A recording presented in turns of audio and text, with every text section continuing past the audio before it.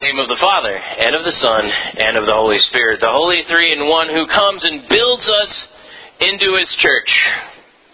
Dear brothers and sisters in Christ, I asked you the question before service, how Lutheran are you really? And maybe some of you had different responses to that. Maybe some of you are here and you don't consider yourself to be a Lutheran at all. And so you're like, not very, thank you very much. And yet some of you, you've been born Lutheran, which, by the way, nobody's born Lutheran. You're baptized Lutheran. Actually, you're baptized Christian, then you're confirmed Lutheran. Something like that. Anyway, some of you, you're sort of cradle to the grave Lutherans. At least you haven't hit the grave yet, anyway. But I'm pretty Lutheran. And yet, I bet if I asked you some of those questions, if some of you have been confirmed, and you remember that horrible tradition that we go through, where we haul you up in front of a bunch of people, and we ask you questions from the small catechism, if I dragged you up here one by one and made you answer questions from the small catechism, you would probably fail. In fact, that's what happens when we question people that are confirmed here, because all of the confirmants get to send questions that they don't like to the people that are there to heckle them. It's a fun kind of twist.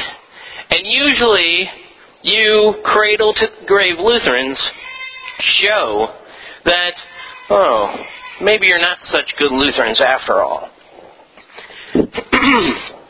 Pardon me. So, when we come up to that sort of question of how Lutheran are you, or are you a good Lutheran, it's really kind of a question that none of us really answer probably too confidently. Yeah, I'm a pretty good Lutheran. And part of that is just our heritage. We don't like bringing attention to ourselves. We're kind of a humble church body. At least that's what Garrison Keillor tells us. That we don't try to bring attention to ourselves and to our own piety and all of that good stuff. And so, no matter what we do, we always say, well, there's probably somebody who's better than me. And is for most of you. Not all. But maybe you're asking the question, why does that even matter?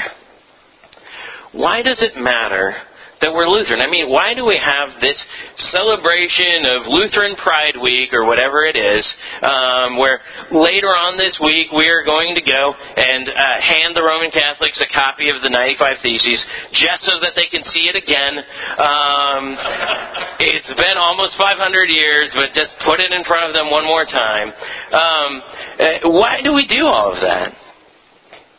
Well, the reason that we do all of that is to remind you that what we're talking about here in this church is actually important enough to die over. It was important enough for those early reformers to stake their life on it. And it was important enough for you, at least mentally, to stake your life on it if you've been confirmed in a Lutheran church, because that's part of your vow. That you will not give up the gospel. And if you have to die because of that, then you will. But some of us, we're not very good Lutherans. Because we go, that Martin Luther guy, what does he know? And so we go, you know what? I'm better off kind of doing this theology thing myself. So, what I'm going to do is I am going to decide that I know how God works.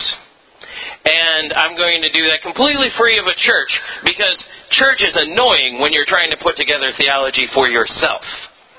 Because that means that you have to deal with somebody else's theology. So if I want to be Wintersian in my theology, and I come to a Lutheran church, I'm going to be challenged sometimes. And sometimes that challenge is going to be pretty appropriate. Because some of you probably at this very moment, could not answer how many books there are in the Bible.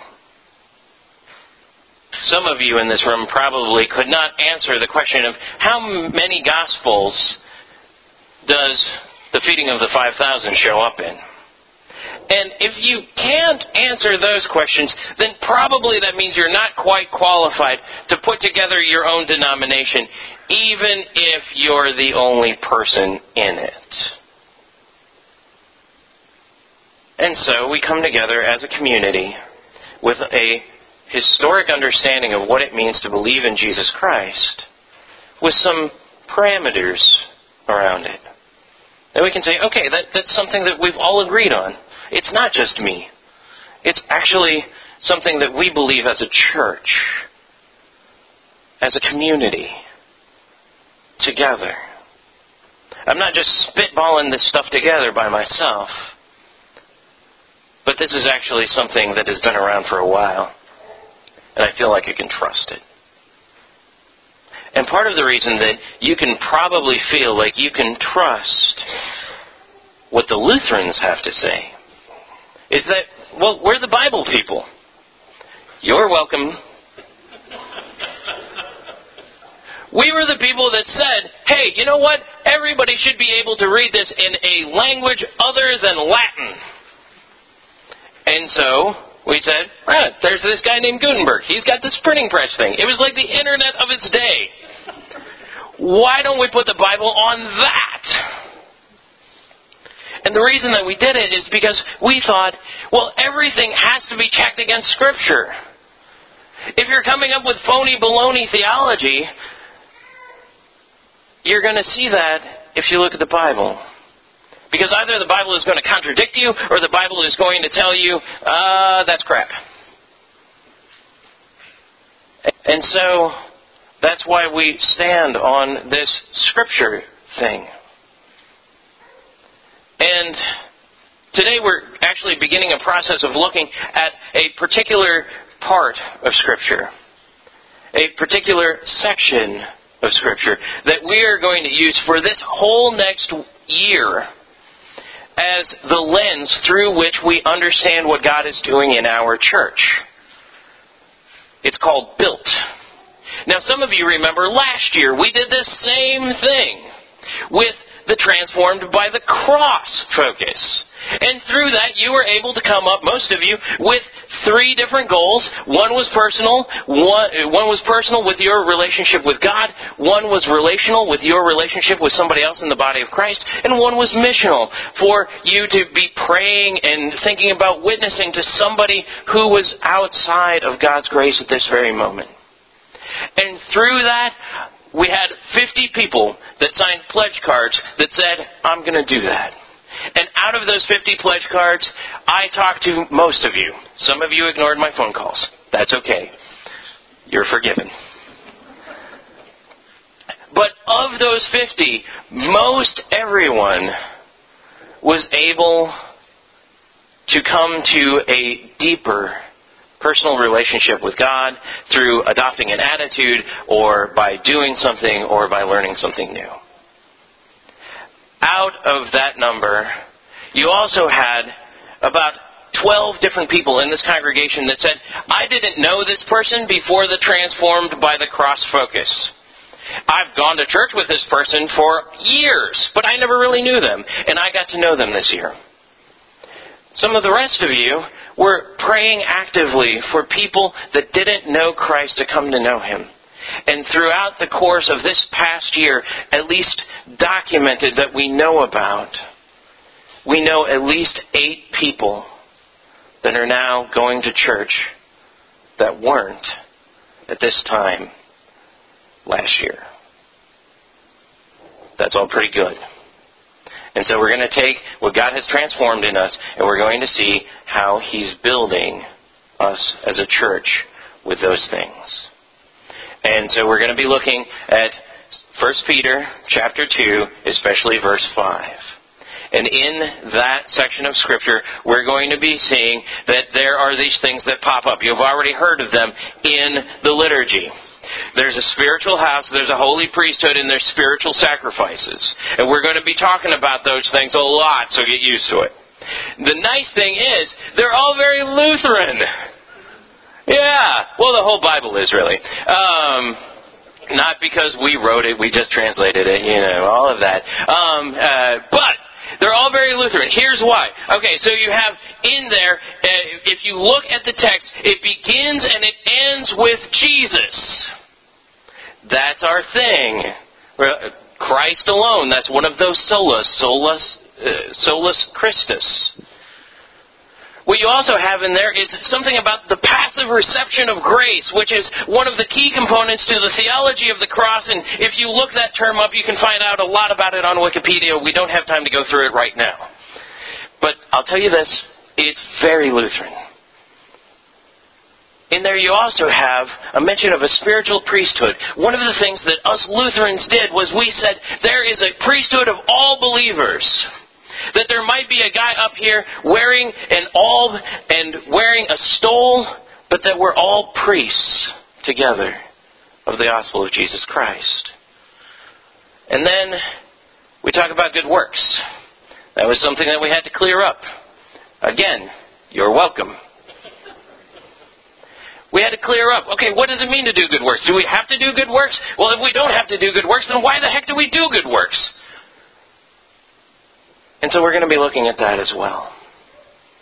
And that's where we're going to be headed this year, and especially for the next 5 weeks. Well, 4 weeks this is. And so we're going to be digging down deep into those things and examining where God is building us as a church together. Transformed by the cross, our focus from last year was all about you. Built, our focus for this year is about us as a community. Now there are individuals in that. But when Jesus Christ was dying upon that cross for your sins, what He was doing at the same time that He was treating your sins individually was that He was uniting us together as a church. And building us together as a church. Making us living stones together. And that's what it means for us to be church. That we're not doing this on our own. That we don't have to do this on our own. That was the problem with works. If you're saved by works, then you have to do all of that stuff by yourself. But you're not saved by works. You're not in this alone. You're in this with a community of people who believe in that cornerstone. The Son of God who came to this earth, paid the price for your sins, and built us together as a spiritual house to be a holy priesthood and to offer spiritual sacrifices that are pleasing to God because of Him. It'll be exciting, and it'll be very Lutheran. Amen.